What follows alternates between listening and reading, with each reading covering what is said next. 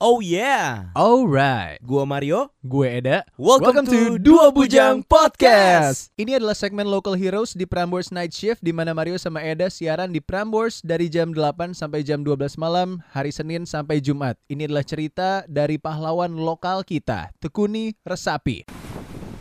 Halo Danilla. Halo. Halo Ci, lagi di mana Ci? Lagi di luar.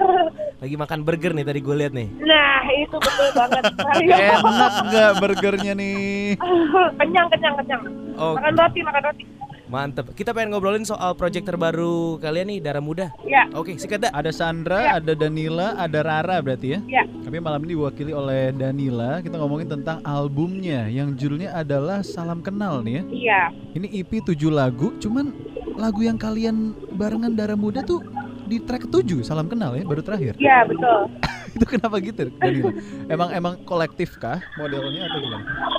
Jadi sebetulnya album Daramuda itu tidak pernah berawal dari kolaborasi. Kita memang terbentuk karena kita mendukung adanya seko gitar, yaitu gitar akustik buatan tangan sendiri dari kota Bandung. Wih, buatannya Pak Wen nih. Betul, buatannya Pak Wen. Oh, om lu Pasti kan, Mario Brits? tidak kenal. Oh, gue gak diakuin nih sama Pak Wen ya. Gak diakuin bro. Nah, itu kita memang ditugaskan untuk bikin lagu masing-masing dengan warna masing-masing, Oke. 2 lagu. Oke. Yang mana kita akan rekam di alam dengan konsep bahwa gitar ini sangat kawin gitu dengan alam sekitar. Oke. Tapi ternyata seiring berjalannya waktu, sepertinya kita punya frekuensi yang sama sehingga kolaborasi itu ada untuk kayak dessert. Ibarat makanan tuh kayak dessertnya gitu. Oke. Dari kita bertiga sebagai ucapan terima kasih sama gitarnya, sama tim yang sudah bertugas juga, dan juga album EP-nya memang biasanya kan dari YouTube ya. Jadi ini diadakan di platform digital audio, tapi tetap sebetulnya kompilasi, bukan kolaborasi gitu. Oke. Kalau lu sendiri waktu itu rekamannya di mana Danilla? Kalau gue itu di Jogja, Oh, Jogja. ada 2 tempat, di Goa dan di pantai, itu untuk 2 lagu. Kalau Rara itu di Madura, Oke. kalau Sandra itu di Bali. Seru banget. Betul. Dan mau nanya lagi tentang Salam Kenal ini kenapa akhirnya ditaruh di track terakhir? Karena seperti apa ya? Ternyata kita tuh kayak ta'aruf gitu sebetulnya Mario. Tak kenal maka ta'aruf. Iya. Oke. Jadi kita berawal dari bikin lagu sendiri-sendiri, warna masing-masing, tapi kita banyak menghabiskan waktu bersama sampai akhirnya tanpa sengaja kita membuat si Salam Kenal ini yang sebetulnya intro atau bisa disebut juga outro supaya mengirit uang rekaman ya. Betul. Nah, kalau lu sendiri kan yang Renjana, ini tuh Renjana tuh passion, bener gak sih? Ya, rencana tuh ya passion sih. Cuman karena di sini tuh aku ngambilnya tuh lebih kepada kita tuh sudah seperti bercinta dengan alam kita sendiri. Kayak misalnya kita secara tidak langsung menghirup oksigen yang diberikan dari pohon-pohon, dan banyak sekali yang alam lakukan yang sebetulnya kita lebih dekat sama alam daripada sama manusia itu sendiri. Jadi sebetulnya kita lebih dulu bercinta dengan alam, dan bercinta dengan alam itu menyenangkan karena kalau enggak kita mati sih. Wih, keren. Bercinta dengan alam. Sedap Keren, nih bahasanya, gue suka nih.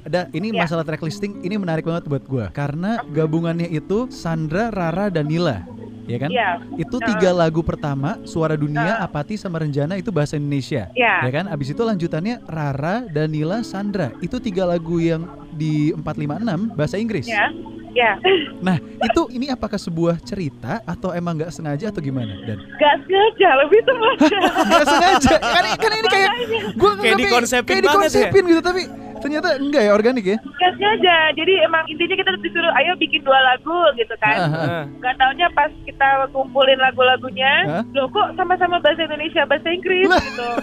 Bisa gitu. Itu bener-bener Gitar nggak sama, sengaja. tema sama gitu ya. Ya, jadi sebetulnya ta'aruf yang berhasil adalah Daramuda sih. Wih. Jadi Indonesia tanpa pacaran tuh enggak. Siap didukung. Ini apakah Daramuda akan menjadi pengganti The Next AB3 atau Krisdayanti? Atau 3 darah. Kalau dari namanya sih Rara, Sandra, Danilla sih RSD ya. Iya lagi. Entah kenapa itu juga kebetulan nyambung. Tapi enggak sih, kita lebih pingin banyak menyebarkan sebuah ideologi dari kita bertiga tentang apa yang terjadi di sosial. Oke. Dan diiringi musik dengan warna masing-masing gitu. Tapi memang karena Sandra juga jauh kali di Bali, Rana juga sibuk dengan beberapa workshop fotografi dan lain semacamnya. Aku juga sibuk ngejablay. Boleh gak sih ngomong ngejablay? Aku juga sibuk dagang gitu, lebih baik ya. Iya. Terakhir deh.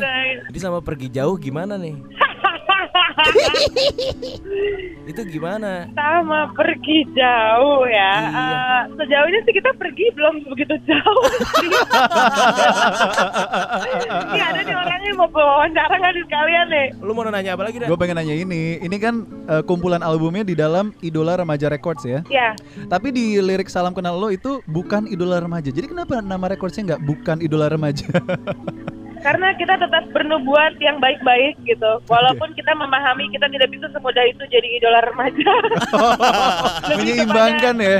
Hebat ini. Seorang idola itu keputusannya ada di pendengarnya masing-masing gitu. Kalau kita pribadi, kita sih mau nggak mau jadi idola, mau iya, enggak juga iya gitu. Keren. Ini konsep album keseimbangan buat gue. Thank you Danilla. Terima kasih banyak Danilla. Sama-sama.